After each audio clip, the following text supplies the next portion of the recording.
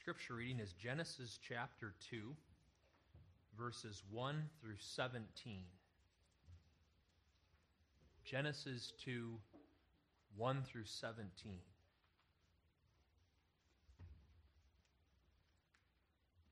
I think I preached here recently another sermon from Genesis. I'm doing a series currently in Edgerton, and this is the sermon that I preach here. Now I will preach in Edgerton in a couple hours. So Genesis 2, beginning at verse 1. Thus the heavens and the earth were finished, and all the host of them. And on the seventh day God ended his work which he had made, and he rested on the seventh day from all his work which he had made. And God blessed the seventh day and sanctified it, because that in it he had rested from all his work which God created and made. These are the generations of the heavens and of the earth when they were created. In the day that the Lord God made the earth and the heavens, and every plant of the field before it was in the earth, and every herb of the field before it grew, for the Lord God had not caused it to rain upon the earth, and there was not a man to till the ground.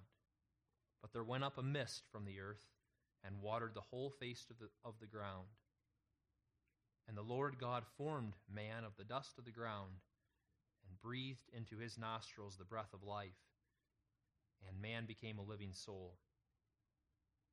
And the Lord God planted a garden eastward in Eden, and there he put the man whom he had formed. And out of the ground made the Lord God to grow every tree that is pleasant to the sight and good for food, the tree of life also in the midst of the garden, and the tree of knowledge of good and evil. And a river went out of Eden to water the garden, and from thence it was parted, and became into 4 heads. The name of the first is Pison, that is it which compasseth the whole land of Havilah, where there is gold. And the gold of that land is good. There is bdellium and the onyx stone.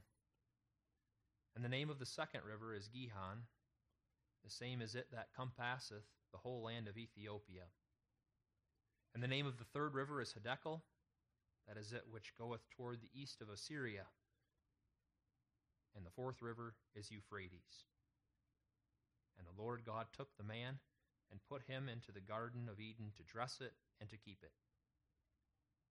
And the Lord God commanded the man, saying, Of every tree of the garden thou mayest freely eat, but of the tree of the knowledge of good and evil thou shalt not eat of it, for in the day that thou eatest thereof thou shalt surely die. And so far do we read God's holy and inspired word. The text is verse 9 and then verses 16 and 17. And out of the ground made the Lord God to grow every tree that is pleasant to the sight and good for food, the tree of life also in the midst of the garden, and the tree of knowledge of good and evil. And the Lord God commanded the man, saying, Of every tree of the garden thou mayest freely eat, but of the tree of the knowledge of good and evil thou shalt not eat of it, for in the day that thou eatest thereof thou shalt surely die.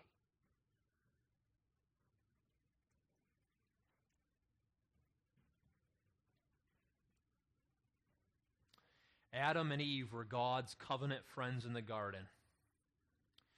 They were made in true knowledge, righteousness, and holiness. So they had God's image. Being made in God's image, they were God's friends. They had knowledge of God, meaning that they knew Him personally as their friend. They had true holiness and righteousness, and thus were united with God in their desire for His glory. So they enjoyed wonderful covenant life with God in the garden. Why did God put the tree of life in the garden and the tree of the knowledge of good and evil? Note that those were real trees in the garden. Some today, even in Reformed churches, will say that this isn't real history and And some will say that these trees that are talked about in Genesis chapter 2, tree of life and the tree of knowledge, they weren't real historical trees. But Genesis 2 verse 9, which is the truth, speaks of them as being real trees. It says God put the tree of life also in the midst of the garden and the tree of the knowledge of good and evil. And the rest of Scripture certainly implies that these were real historical trees, for there are several passages that speak of Adam and Eve being tempted by the serpent in the garden. So this is real based on Scripture, and we don't know exactly where each of these trees was in the garden, but they were really there. And in catechism, I've often been asked, why did God put the tree of the knowledge of good and evil in the garden? Why did he do that? If he had not put the tree of the knowledge of good and evil there, Adam wouldn't have sinned. Would not that have been best? Well, that question will be answered tonight. And as it's answered, we'll be pointed to Christ. May we grow in our trust in him. And as we see God's wisdom in all this, may we give him great glory. That's why we're here, to worship our wise God and Savior. Let's consider the text under the theme, God's command concerning the trees. God's command concerning the trees. First, the two trees. Second, the antithetical command. And third, the significance. God's command concerning the two trees. First, the two trees. God made the tree of life in the Garden of Eden. We'll get to the tree of knowledge in a little while. First, see, God made the tree of life. Some wrongly say that the tree of life had the power to give eternal heavenly life. They argue that the tree had power to continue to give Adam earthly life, unending earthly life, but they say it was also able to give Adam eternal heavenly life. Scripture speaks of the glories of heaven where we will go when we die because of what Jesus Christ has done. Speaks of that glorious heaven. Well, some say that if Adam continued to eat of the tree of life, he would have eventually experienced that heavenly life. He would have experienced that eternal heavenly life with God. But there are problems with that view. There are problems with that view of the tree of life. First, Scripture never says that this tree would eventually give Adam eternal heavenly life. And second, Scripture does indicate that the only way to the glories of heaven is through Jesus Christ. For instance, Philippians chapter 3, verse 21 teaches that only Christ can change us who are earthly into being fit for heavenly life with God. Philippians 3, verse 21 says, we look for the Savior who shall change our vile body, that it may be fashioned like unto his glorious body. A physical tree like that tree of life cannot accomplish a spiritual change to earthly creatures so that we're made fit for heavenly life with God. Only Christ can do that. And wonderfully, he does do that for us as people. Praise the Savior. But if the tree of life did not give Adam eternal heavenly life, what is the importance of this tree then? Consider three things. First, the tree of life and its fruit did have the power to give Adam and Eve unending earthly life. It had the power to give them unending earthly life. Genesis 3, verses 22 through 24 indicate that. This passage shows that after Adam and Eve sinned, they had to be barred from going back into the Garden of Eden. Because if they went back in there, they could eat of the tree of life. They'd continue to live on this earth forever. Genesis 3 verse 22 says, The Lord God said, Behold, the man has become as one of us, to know good and evil. And now, lest he put forth his hand and take also of the tree of life, and eat and live forever. Therefore the Lord God sent him forth from the Garden of Eden to till the ground from whence he was taken. So he drove out the man, and he placed at the east of the Garden of Eden cherubims and a flaming sword which turned every way, to keep the way of the tree of life. Now certainly there was no death before Adam sinned. But this does not mean that Adam could never die.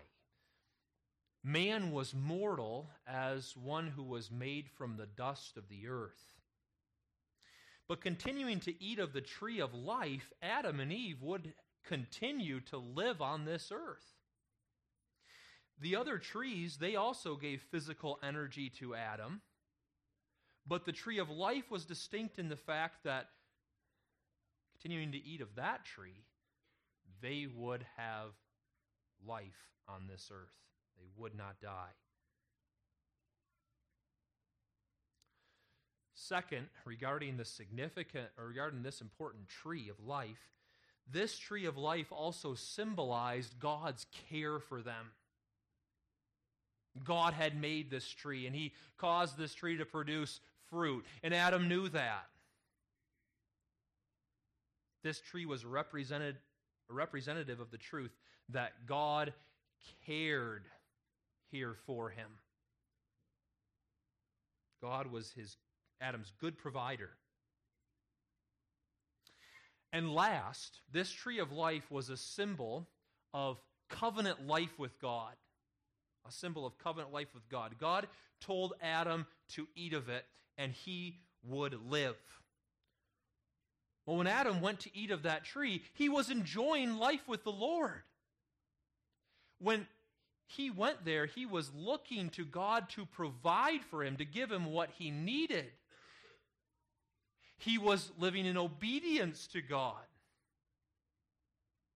He was obeying God, and there, eating of that tree, Adam enjoyed closeness with the Lord. So it was a symbol of covenant life with God. That's the tree of life. There's also the tree of the knowledge of good and evil in the garden. That tree of knowledge of good and evil, that tree did not have anything wrong with it of itself. Genesis 1 verse 31, God saw everything that he had made, and behold, it was very good. And that included this tree of knowledge of good and evil. It was a good tree, and it was good because it was a creature of God. The good Lord made it. The good Lord caused it to produce fruit. This tree wasn't ugly. This tree was not poisonous.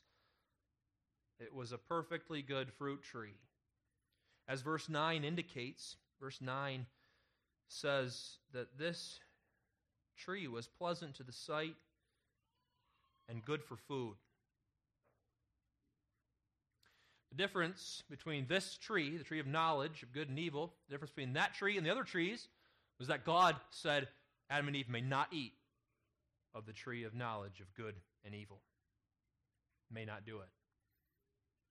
Why was it called that, though? Why was it called the tree of knowledge of good and evil? It was not the case that by eating the fruit of this tree, Adam and Eve would come to know what was good and what was evil. Some teach that's true. But realize Adam and Eve already knew what was good and what was evil before they ate of the tree of knowledge of good and evil. They knew that it was good or pleasing to God to eat of the tree of life. And they knew that it was good and pleasing to God not to eat of the tree of knowledge of good and evil. They knew it was bad to do that. It was wrong. It was evil. It was wicked. According to Genesis 2, verse 17, God commanded them not to eat of the tree of knowledge of good and evil before they did it. So they knew the good, they knew it was evil before they ever ate of the tree. What is then the idea of that name, the tree of knowledge of good and evil? Well, here knowledge has the idea of acquaintance. So through the tree of knowledge of good and evil, that is, its presence, Adam and Eve became acquainted with good and evil. Through that tree, its presence, they knew that it was good to obey God. They knew it was evil not to obey Him. So long as they did not eat, too, they knew good and evil rightly. They hated the evil and loved the good. They knew good and evil as taught by God. If they ate of the tree of knowledge of good and evil, though, they would not know good and evil rightly. They would then hate the good and love the evil. They would follow their own determination, really, of good and evil, and always do what was evil in God's eyes, never giving Him glory. That's what happened if they would eat of the tree of knowledge of good and evil. So that's the truth about the tree. By its very presence, Adam and Eve became acquainted with good and evil. God gave Adam and Eve an antithetical command regarding the tree. An antithetical command. He demanded that they eat of the tree of life and that they reject the tree of knowledge of good and evil. Verses 16 and 17 give that clear command. The Lord God commanded the man, saying, "Of every tree of the garden thou mayest freely eat, but of the tree of the knowledge of good and evil thou shalt not eat of it. For in the day that thou eatest thereof, thou shalt surely die." This is an antithetical command, and what that means is that Adam was commanded not only to do the right, but also commanded to reject the wrong. He was to eat the tree of life, and he was to reject the tree of knowledge of good and evil. That was an antithetical command. Do the good, reject the wrong. And Adam was given that calling, that command, as God's covenant friend. He was given that command as God's covenant friend, and he was to give glory to God by obeying. God created Adam, remember, so that Adam was God's covenant friend. God made Adam so that he had true knowledge, righteousness, and holiness. He knew God personally as his friend. Genesis 3 verse 8 even implies that God walked with Adam in the garden in the cool of the day. Adam was God's friend, and Adam would give great glory to God, his friend, by doing what God says is good and by rejecting what God says is bad. That's how God determined that he will be loved and that how he will be glorified. And it's in that way of man rejecting what he says is bad and doing what he says is good. One who not only chooses for the right, but also chooses against the wrong. That one shows himself to be in line with what God says. And that greatly glorifies God. One who does the right and rejects the wrong, he's showing he's right in line with what God, right in line with God. He loves what God says is right. He hates what God says is wrong. Loving the right and hating the wrong shows great love for him, greatly glorifies him. And we can understand that even from in our own friendships here on this earth. When we have a close friend, that friend especially shows that they love us and they're close to us when they stand with us for what we stand for. And they show that they're especially close to us when they reject what we reject. They stand for what we stand for. They reject what we reject. Well, that's how God determined his friendship with Adam was to be. And how Adam was especially to glorify him. That Adam would not only do what he said, but also would reject what he said was bad. So God put those two trees there that Adam might obey that antithetical command to his glory. And when the devil came and said to eat of the tree of the knowledge of good and evil, man was confronted even more clearly with this antithetical command. Man was to say yes to God and no to the devil and sin. That yes and no would show great love and would greatly glorify God. So that's the idea of the antithetical command. Now, God said that if Adam ate of the tree of knowledge, if he disobeyed that antithetical command, he would die. But as he obeyed, Adam would enjoy life with God in the garden. Understand, in regard to this command, Adam could fall. He could disobey God and fall. Adam was good. He wasn't neutral at birth, being neither good nor evil. No, he was made in true knowledge, righteousness, and holiness.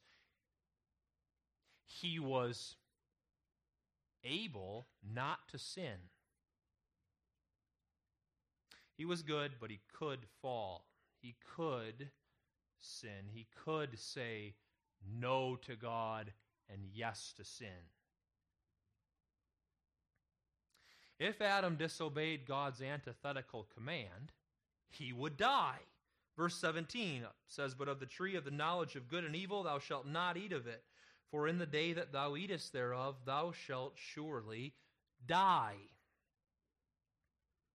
That he would die means a few things. First, that Adam would die when he ate of the tree of knowledge means that he would die physically. That does not mean that his body would be separated from his soul as soon as he ate of that forbidden fruit. However, it does mean that when he ate of that forbidden fruit, he would become subject to physical death. From that point forward, he would grow older and older every day, and aches and pains would grow. The grave would always be pulling him closer until that day came that his body would be separated from his soul and he would die physically. Second, that Adam would die means that he would die spiritually. As soon as he ate of the tree of knowledge, he would no longer live with God as his friend. He would lose the image of God and he would be in the image of the devil instead. He would not have true knowledge, righteousness, and holiness. He would be dead spiritually. He wouldn't be able to move towards God in obedience. He'd be dead. All he would want to do is sin, and all he could do is sin by nature. If not graciously delivered, Adam would remain spiritually dead. But there's also one more sense in which he would die. He would also die everlastingly in hell. He would never have spiritual life with God. When he physically died, he'd go to hell, where he would suffer torment under God's wrath forever there. Romans 6, verse 23 says that the wages of sin is death, and that includes eternal death in hell. So think of that. Adam would die if he disobeyed. But as he obeyed, he would enjoy life with God in the garden. This wasn't a covenant of works, though, as many today say that it was. That's not how things were in the garden. It wasn't a covenant of works. Let's understand that covenant of works. Many in Reformed circles today say that's how it was. This was a covenant of works. And by that term, most mean that the covenant between Adam and God was an agreement. The agreement was this: if Adam obeyed for a certain period, he would be given eternal heavenly life with God. But if he disobeyed, he would die. Adam had life with God in the garden already, that's clear. But he would have gained better life with God if he had obeyed for that certain period of time. He would have been given the higher state of heavenly life eventually.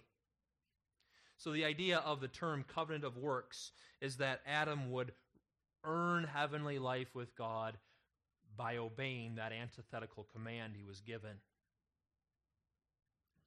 Now we reject that idea of the covenant of works, and there are a few reasons for that. First, we reject it because Scripture never speaks of it. Scripture never speaks of God making an agreement with Adam that if he continued to obey for a certain period of time, he would earn that higher heavenly life with him. Scripture never speaks of that. Also, we deny the covenant of works because Luke 17, verse 10 says that even if one perfectly obeys God, he does not earn anything. He's only doing what is required of him.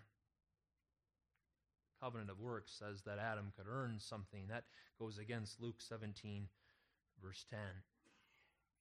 And last, we object to the covenant of works because Scripture teaches that eternal life in heaven is something that can only be gained through Christ. Only He, again as we heard before, only He can make us who are earthly fit for that heavenly life with God. So Adam would not earn heavenly life with God by obeying. But the truth is that as Adam obeyed that antithetical command, as he obeyed it, he would enjoy life with God, covenant life with Him, in the garden. He would only go to the tree of life in obedience and reject that tree of the knowledge of good and evil as one who first trusted in God to provide for him. So think of that. Trusting in God to provide for him, and that His way, that God's way is best, Adam would go to that tree of life. He would reject that tree of knowledge. And as he did so, he would be living close with the Lord. He would be living with the Lord as he stood right in line with Him for the good, against the wrong. Adam would continue to enjoy this close friendship with God in the garden as he continued to obey out of that faith he had in God, trusting in Him to provide. Now, God gives us, His covenant friends today, antithetical commands. And as we walk in thankful obedience out of faith, we too enjoy covenant life with Him. We are God's covenant friends today based entirely upon Jesus Christ's work. We are His friends. Adam sinned in the garden. We know that. He ate of the tree of the knowledge of good and evil, and there were consequences for that. He died. He became subject to death physically, and he also died spiritually so that he became ruled by sin. He no longer had God's image, true knowledge, righteousness, and holiness. He was no longer God's friend, and he would never be if he wasn't delivered. Now, when Adam sinned, all men sinned.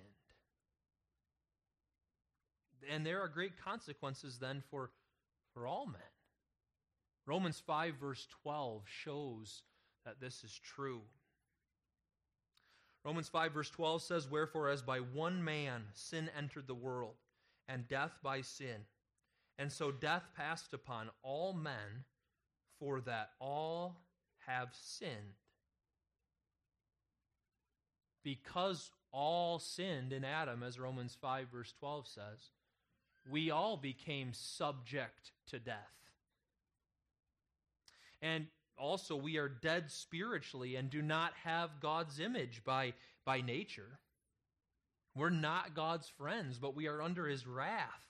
And if we are not delivered, we will go at physical death to eternal death in hell. So think of that for yourself. May that just not be a truth that's out there, but that's true for us. That's where we would go if not delivered. That's who we would be now if not delivered. Lost in sin, in the image of the devil, and not God's friends. But God sent Christ. God has restored us to his friendship based on the work of Christ. God sent Christ to pay for all the sins of his people. Think of Christ his whole life long. He always said yes to God and no to sin, perfectly glorifying God. How many times he faced that? But every time said yes to God, no to sin. He did that all the way to the cross where he paid for all the sins of us, his people. And by paying for our sins, Christ gained the right to renew his people in God's image. And that's what he's done in us. Think of this. Apart from Christ's work on the cross, we would all be guilty sinners before God. And guilty sinners in God's sight have to remain in the devil's image. They have no right to have Christ living and working in them. They have to be stuck in the prison to sin and death forever. But Jesus went to the cross. He paid for all the sins of God's people so that they're gone from God's sight. And we now have the right then to have Christ living in us and working us and renewing us in God's image. Based on what Christ would do, God renewed his Old Testament people in his image so that they served him. And based on what Christ has done, God renews us in his image today. And we have true knowledge, righteousness, and holiness. We have a sinful nature still, and we do sin. We know that, but sin no longer rules us. Christ does. Based on Christ's work, God has renewed us in his image, and we are God's friends. We know him personally as our friend. We have holiness and righteousness and seek his glory. And even now in this worship service now, he speaks to us as our friend, speaking to us of Christ. And we speak back to him in prayer and song and in our offerings. We have covenant life with God based on Christ's work at the cross. And one day, instead of going to eternal death and hell like we deserve, when we die, it's a passageway to heaven. We go to live with our God and enjoy perfect friendship with him there forever. So we are God's friends, and God gives us his covenant friends today antithetical commands to obey. He gives us antithetical commands so that we must say no to sin and yes to God, glorifying him in that way. Think of each of the 10 commandments. God forbids something in each command, and he requires something. The first commandment, for instance, thou shalt have no other gods before me. God forbids idolatry. He says, say no to that sin. And he requires that we worship him alone. He says, say no to sin, say yes to me, worshiping me alone. Then there's the 5th commandment, honor thy father and thy mother. There's a negative side to it. Don't dishonor your parents. Instead, honor them. So say no to sin, say yes to God. There's the 8th commandment. Say no to stealing. Say yes to God using our gifts. Instead of stealing, use our gifts to serve the neighbor. Why does God give us antithetical commands? He has determined that's the way in which his friends especially show great love and glorify him. He's praised when his friends reject the wrong and do the right. And that way, his friends show they're with him, they're on his side. They're against the wrong, they're for the right. So apply that to your life. Kids, apply that to your life, even young kids here today. You are God's friends too, because of Christ. And God says to you, his friends, that you're to say no to sin and yes to him. So say no to disobedience to your parents. That's sin. Say no to that. And say yes to obedience to them, showing honor to them and respect. Do that this week. That glorifies God. And young people, God says to you, don't be self-centered. Don't just be thinking about yourself, but love the neighbor. Say no to that self-centeredness and say yes to loving the neighbor.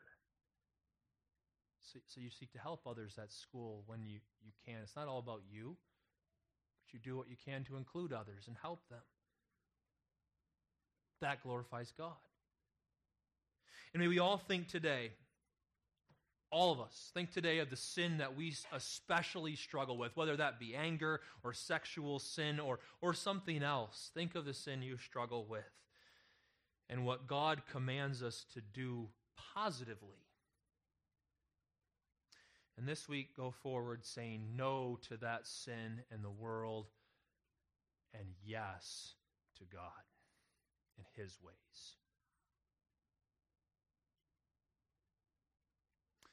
We enjoy life with God as we serve him in thankfulness.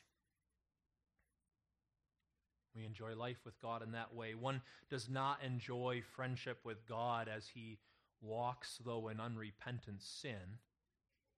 May that be very clear. Scripture shows that.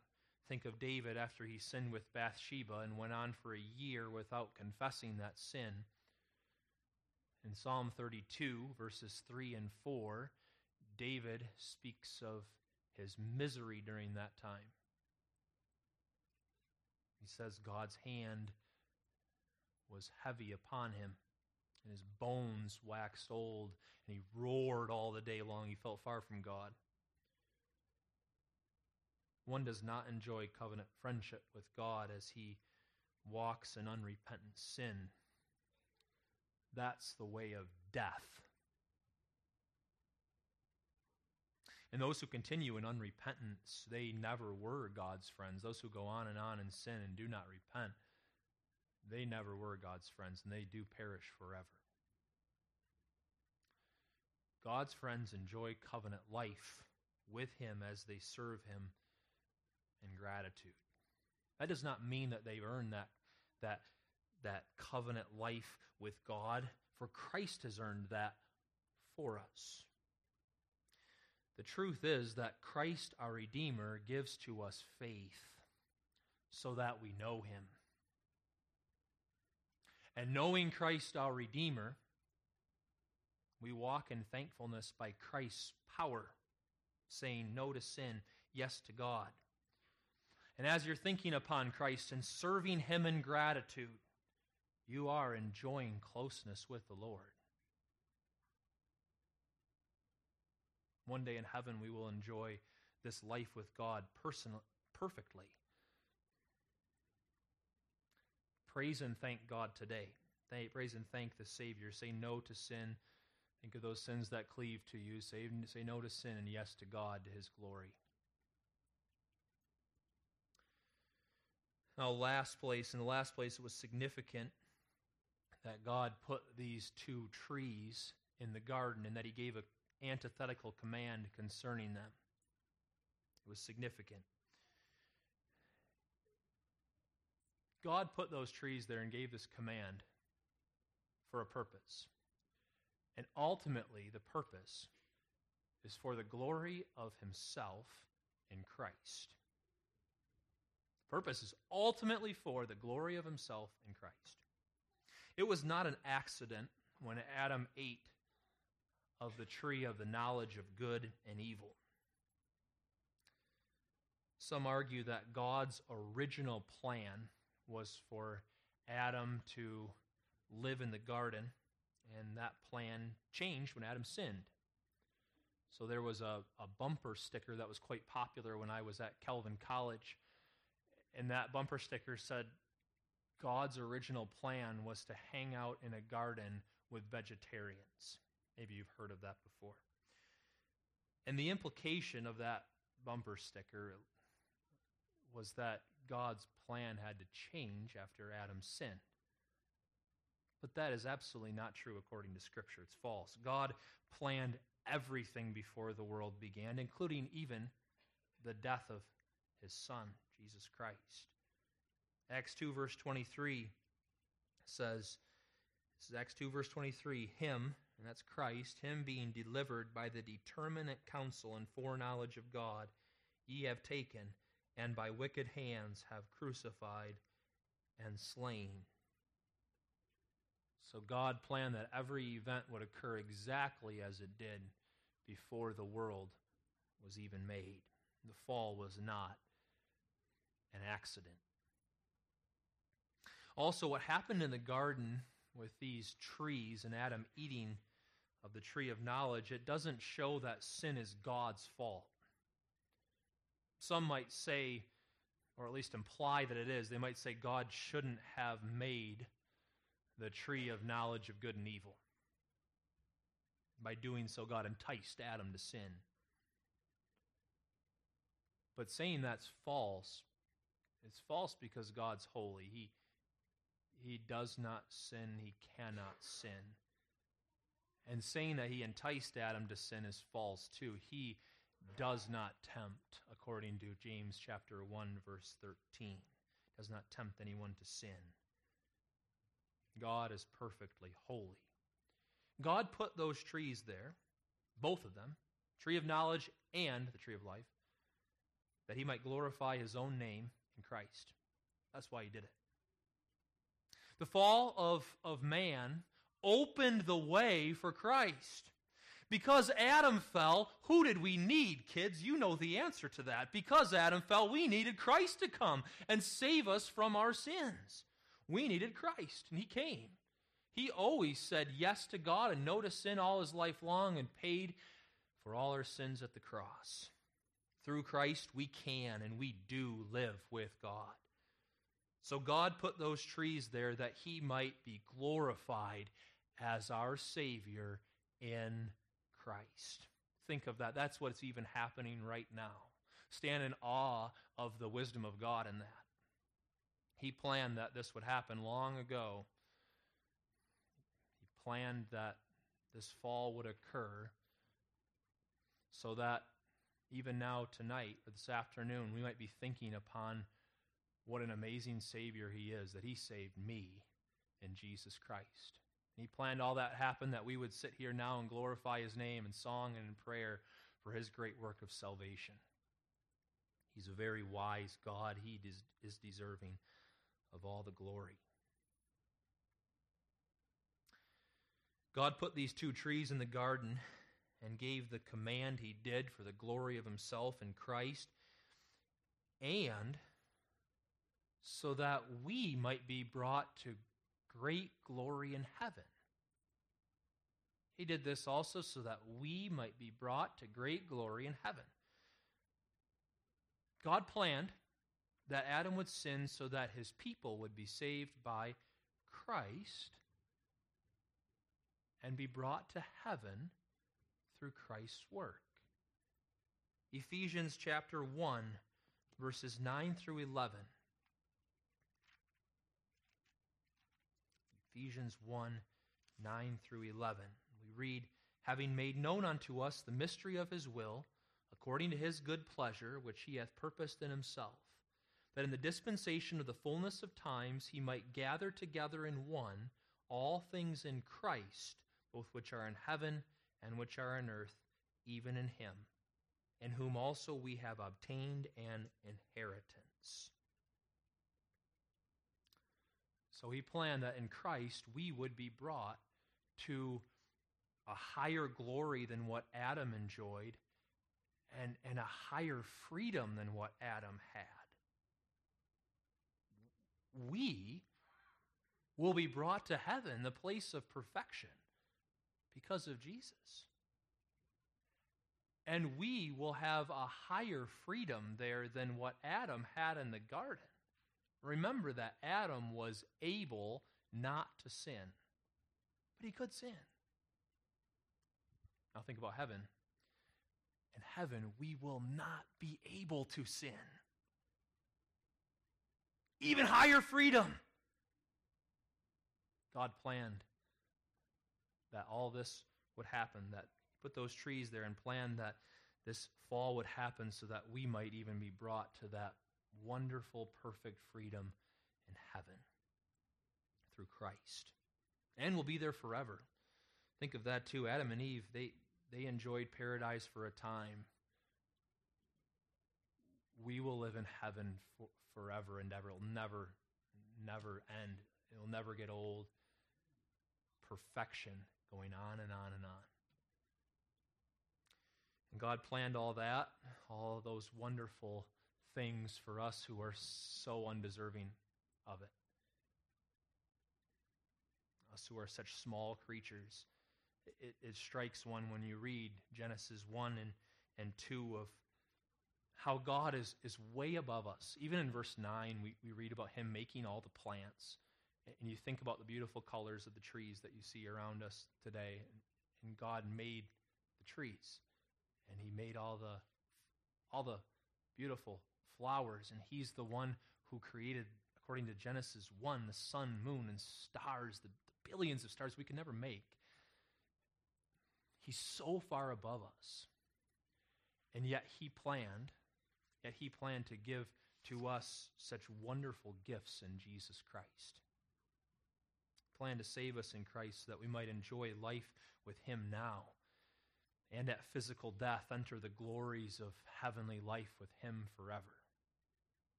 And He not only planned that for us who are so small, but He planned that all those wonderful things for us who also have sinned against Him.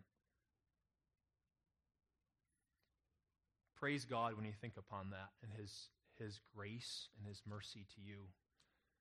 Give Him glory this week by living that antithetical life and saying no to the wrong and yes to the right. May we and our children do that to the praise of our God. Amen. Let's pray. Our Father which art in heaven, Lord, we stand in awe of who Thou art. Thou art the God who's so far above us, yet Thou, O Lord, hast put those trees in the garden and gave the command that Thou didst give so that we might be brought to great glory in heaven through Christ. That's amazing. Lord, in thankful response this week, may we be strengthened to live the antithetical life. Lord, strengthen us and our children. May we truly give Thee thanks and praise. In Jesus' name alone we pray. Amen.